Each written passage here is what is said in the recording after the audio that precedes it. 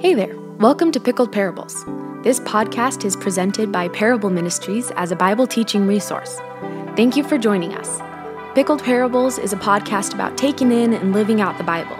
Here we will study, contemplate, and testify to the Bible's incredible teachings and how it leads us to live better lives. To stay up to date with all things Parable, follow us on Instagram at parable_ministries and visit our website at parableministries.com. We hope today's message finds you well.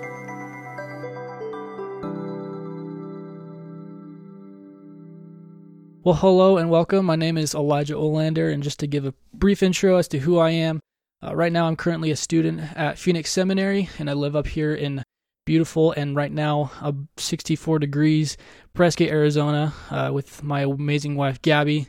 And just for those who regularly listen to the show, I'm good buddies with Michael Rogers, who's also had the privilege to share here on Pickled Parables.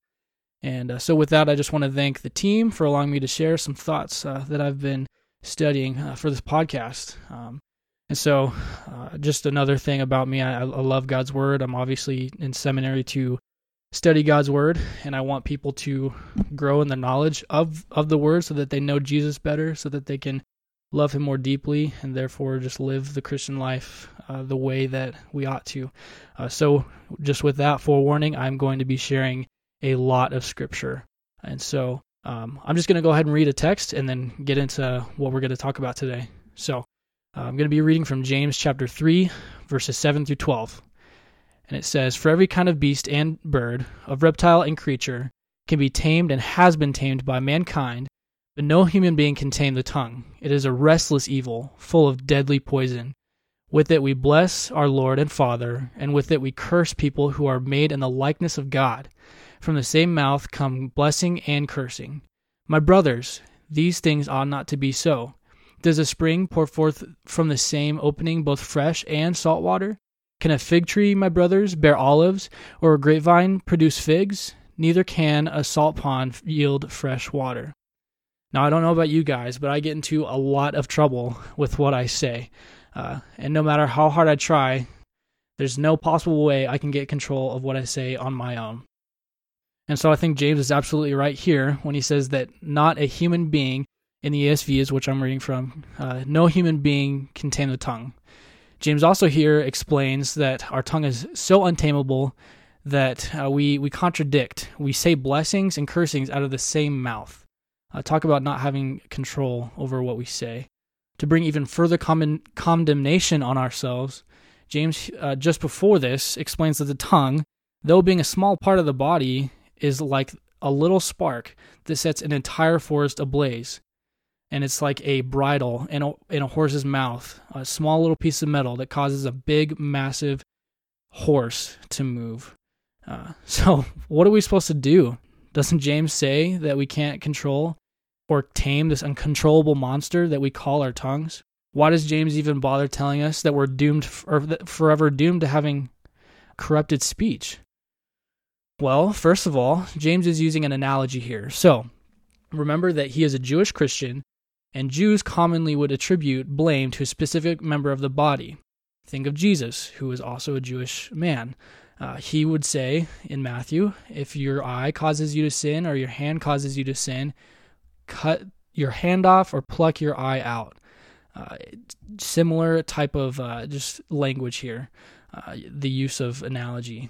So in a similar way, James, the brother of Jesus, here is arguing that the tongue, or in other words, what we say, is a great indicator of our fallenness and sinful heart condition. Remember what Jesus says in Matthew 15:11. It is not what goes into the mouth that defiles a person, but what comes out of the mouth. This defiles a person. So what we say is merely a display of where our hearts are truly at. That's why James says it's untamable and uncontrollable. It's because we first need to have a change of heart. And if we ever want to have better control over our words, we first need to recognize that it is our sinful hearts that cause us to do and say things we really ought not to. We can't blame outside circumstances for the things we say. James makes it clear that it's our own hearts. God created us to reflect Him, and He has not, nor will He ever say anything that He regrets. Must be nice. If we ever want to reflect Him and His character, and therefore have changed hearts that have good, controlled tongues, we first need to pray, just like David does in Psalm 141, verse 3, set a guard, O Lord, over my mouth, keep a watch over the door of my lips. We first need to just simply ask God, Lord, control what I say. Holy Spirit, give me the words to say when I should speak. Help me to restrain my lips when I shouldn't speak. And after that, we need to earnestly take God's word, understand it, and apply it to ourselves. Now, fortunately, the Bible is extensive, big time, on the subject of how we use our tongues. While I love God's word, I don't want to bombard you with too many verses. At the same time, I still don't want to deprive you of a lack of biblical wisdom at the same time. So, each point may have a couple of verses, so bear with me as I just try to share straight from Scripture, not trying to give you my opinions, but what the Lord has to say, pun intended there, to shape the way we speak, essentially. So, here are 5 ways God uses His word to tame our tongues. Number 1, we give credibility to our tongues with an integrity-filled life. Now I'm just going to share you a verse and explain it and how it applies to what's going on here. So, 1 Thessalonians 2, verse 8. Here Paul says, "So being affectionately desirous of you, we were ready to share with you not only the gospel of God, but also our own selves, because you had become very dear to us." This was a really helpful verse that my pastor gave me, and it really we were talking about marriage at the time, but it still applies just with daily living, especially when we're trying to be Christians out here, not only living a good life, but also ones to proclaim the goodness of God. So simply here, just it wasn't just that Paul stopped by the church of Thessalonica, he preached to them and just went up and left. No, he gave his life. So here, I mean, it means his time and service to these people. He let people know who he was. He got to know who the Christians in Thessalonica were, and that just built credibility to what he was saying. It wasn't just that he, like I said, just went up to them and talked to them and left and told them what to do. No, he displayed what a Christian life looks like and backed it up with what he's saying. And then he also shares, obviously, here to Titus. So chapter 2, verses 7 through 8, I'm going to go ahead and read it. It says, "Show yourself in all respects to be a model of good works." So backing up what you're saying by being a model of good works, and in your teaching, show integrity, dignity, and sound speech that cannot be condemned, so that an opponent may be put to shame, having nothing evil to say about us. So, if you want to build up your credibility in sharing the gospel and proclaiming who God is, you have to back it up with good works. And then you have to practice what you preach, essentially. If we're going to tell people to turn to God, repent, and followed Christ, we have to show what a life for Christ looks like.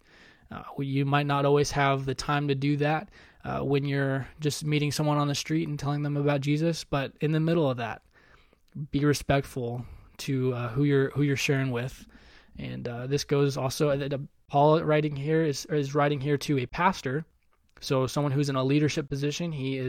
Titus is called to encourage, rebuke, correct, teach his flock on the Christian life and who God is. And so he has that opportunity to share his life and to be a man of integrity. It backs up what he's saying. Titus's words will mean so much more, and our words will mean so much more when we are men and women of integrity. So yeah, point number 1, we give credibility to our tongues with an integrity-filled life. Point number 2, we don't always have to use our tongues right away. Proverbs 17:27-28 says this: "He who restrains his words has knowledge, and he who has a cool spirit is a man of understanding. Even a fool who keeps silent is considered wise. When he closes his lips, he is deemed intelligent." So, first of all, let's just think about this. Someone who is an absolute fool looks so much smarter when he's just not going around babbling about everything. I'm sure we might know people who are like that. Maybe they're not necessarily the most Christ-like, or they're not a Christian at all, and they are fools, especially biblically speaking. And yet we look at them and kind of go, man, he doesn't go around just throwing his words out into the air and hoping that everyone cares what he has to say. He kind of seems like a good guy. I've met people like that, and even on Christians, there's people I know who live crazy lives apart from Christ, yet they look like they have integrity just because they don't talk a whole lot. But the principle for us here as Christians is that there will be times when it's simply we want to just, like I said, babble and make people hear us. We might even be right. But there are going to be times it's better to just sit back and listen. So whether it's a group or you're meeting one-on-one with someone, be a person that listens first. And James says earlier, be quick to listen, slow to speak, and slow to anger. We don't have to throw our words out there willy-nilly. We need to be calculated in when we speak. And like I said, you might even be right. But I know there's people who are smart and even wise and godly people, but sometimes they just come across as a bit of a know-it-all. Actually, you know what? I'm not even going to say some other people. I know I'm known to be like that. I just want to let people know I know biblical truth sometimes. I could be trying to help somebody, but just throwing words out there and not sitting back and listening, I come across as a know-it-all, and I'm less effective for the people I'm trying to help. Another verse that comes to mind here is Proverbs 15:23, and it says, "A man has joy in an apt answer. How delightful is a timely word." And so, like I said earlier, I come across as a know-it-all. I'm also a fixer by nature. I just want to provide, suggestions and solutions for people. I think I have it all together, and I have the right ideas to give people, so I just want to tell them. But I need to learn how to wisely decide when to offer and how to offer a helpful suggestion. Sometimes people do not want you to just give them a solution and walk away. They want you to just sit and listen. And then when you have the time and opportunity to give them a timely word, as it says here, an apt answer, as it also says, that's going to hold so much more weight when you are calculated on when you decide to give out a suggestion.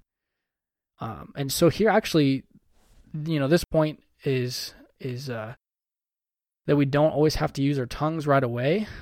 This next point is going to sort of really tie into that, help us decide when and how we offer suggestions. And that's going to be that we use our tongues to investigate first, not instigate first. So point number 3, I'll say it again. We use our tongues to investigate first, not instigate first. So Proverbs 20 verse 5 says, "The purpose in a man's heart is like deep water, but a man of understanding will draw it out." So the picture of this verse is, think of a well. There could be a man who has plans, and that's the purpose here in this verse, has plans and a will and a desire and maybe even wisdom too. But it's the man of understanding that knows how to draw that out. And think of this well. This man is this well, and you're standing at the end of the well, and you have a bucket. A wise person will take the time to take that bucket and reach it as far down into that well as possible and draw out that water. It's essentially saying we ask questions. We try to understand people's intentions. It's wise to search out a person's intentions. And this can only be done by asking well-meaning questions. Don't ask questions for the sake of, you're trying to, make a point by asking a question essentially, but humble questions to understand who you're speaking with. We ought to grow to a desire to understand other people. It'll help us share the gospel. It'll help us counsel people better.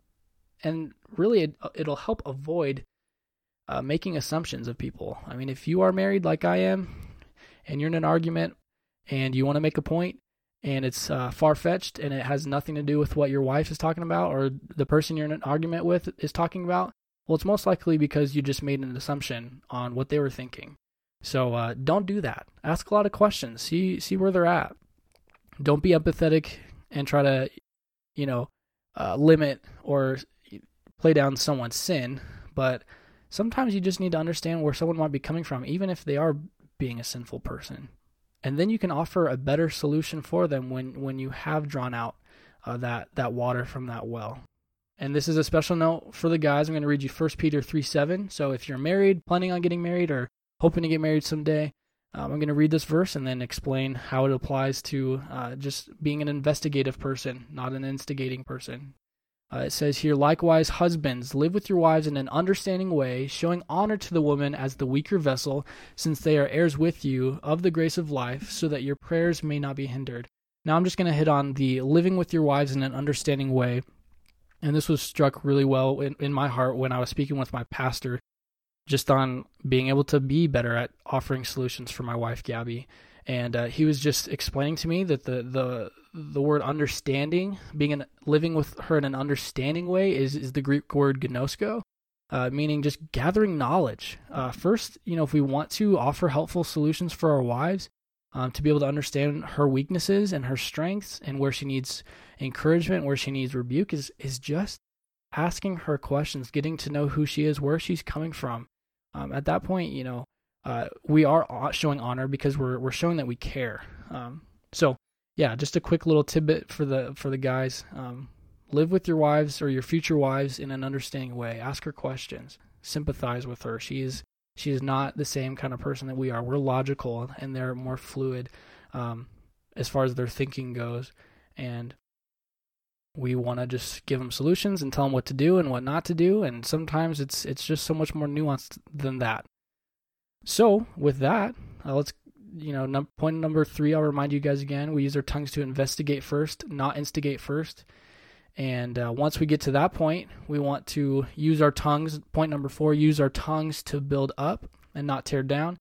Super popular verse that one that Gabby and I have tried to memorize, and we haven't memorized, but don't always put it to practice, and we probably need to memorize it some more.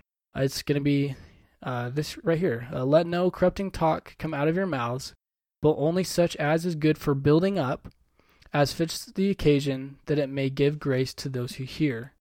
So, did a little bit of studying on the word corrupting. Other translations say unwholesome, but I love the word corrupting here because the word itself is dealing with something that's rotten. We, as Christians, are not a people of rottenness. And so, when we throw out words that are rotten, it's like throwing, I don't know, let's think of an analogy here. You have a disease in your hand, and this rotting word is that disease, and you throw this vat or goop of disease on someone, and that causes them to rot. We do not want to be thrown rottenness at us. Why would we want to throw rottenness at other people? So whether our words are encouragement, instruction, or even correction, we have to ask ourselves, is what I'm about to say going to cause them to love God and love people more or not? When we're corrupting people, we're pointing them away from God. We're pointing them away from living a Christian life horizontally as well as vertically. We don't want to do that. This isn't to say here that we just say everything nice and what everyone wants to hear. Paul says here, words that are good for building up. And so you can say things that are confrontational, corrective, rebuking, that do build people up. But remember, it's a process almost. We have to investigate. We have to get where they're coming from. We don't need to just throw out rebukes. We don't need to always be talking.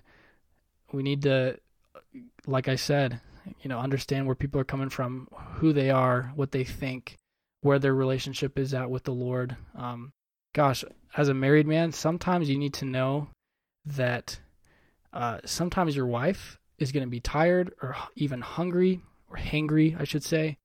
Us too, as guys, we can be tired, grumpy, muscle aches, and it can cause us to be irritable and not ready to listen to rebuke and correction. So sometimes you could say something that is right, and it's not always going to build up because we're not timing it.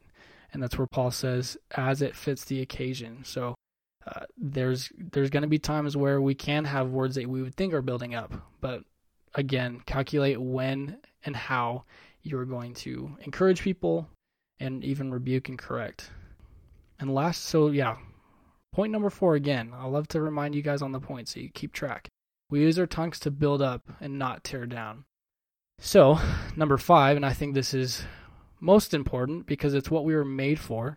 Point number 5, we use our tongues to proclaim His glory. Psalm 105 verse 1 says, "Give thanks to the Lord, call upon His name, make known His deeds among the nations." So we see 2 things in this verse. 1, we use our tongues to simply praise God for who He is and what He's done. We were made to glorify Him, as I said earlier. And since we're saved, we have all the more reason to thank Him and glorify Him. And 2, we are to make known His deeds among the nations.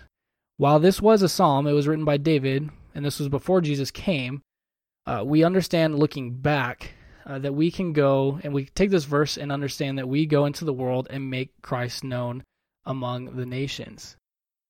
We go out and proclaim the good news that Jesus has come, lived, died, rose again, and now sits at the right hand of the Father and is coming again. It's the good news. We're called to do that. Matthew 28, the Great Commission, go and make disciples of all nations, teaching them to do all that I have commanded you. We can't do that by just our actions. This can only be done with words, whether you're saying them out of your mouth or you're typing them on your computer or on your phone. I know there's a phrase, preach the gospel at all times. Use words when necessary. That is not a cop-out to think that just being a good Christian and standing out from your friends at school or work is going to save them. It's not the same as sharing the gospel. The point of that quote here is to show that we back up the work of the gospel in our own lives by looking different from the world. We give, like I said, we're called to give credibility to our words with our integrity. How much more are we to give credibility to the gospel with lives that are changed? We want to make the gospel as real as it is by showing a really changed life about how good God is. At the end of the day, He deserves the glory. So with that, I just want to run back down the 5 ways God can change our tongues. And I also just want to encourage you, I gave you a quick overview, kind of a 30,000-foot view of just how God changes the way we speak. But I would, just go to the Word. If this is something that really applies to something you need, go to the Word, look at various other scriptures that deal with how we speak and what we do with our tongues, with our words. So with that, I'll go back to these 5 points. Number 1, we give credibility to our tongues with an integrity-filled life. We don't always have to use our tongues right away. We use our tongues to investigate first, not instigate first. 4, we use our tongues to build up, not tear down. And lastly, number 5, we use our tongues to proclaim God's glory. And with that, I just want to thank the guys over at Pickled Parables for letting me jump in here and share what I thought. And I want to thank you guys for listening. And I do pray that me as well as you guys, we grow in our ability to speak in a way that honors the Lord and loves on people. And thanks for having me on here. Have a great day. Thank you for listening to Pickled Parables. If you enjoyed this message, please rate us, subscribe, and share with your friends. If you're interested in more things like this, check out our secondary podcast called My Dusty Bible. To stay up to date with all things Parable, follow us on Instagram at parable_ministries and visit our website at parableministries.com. Parable is a volunteer organization, and we would deeply appreciate your prayers. Thank you for joining us today. We'll catch you later.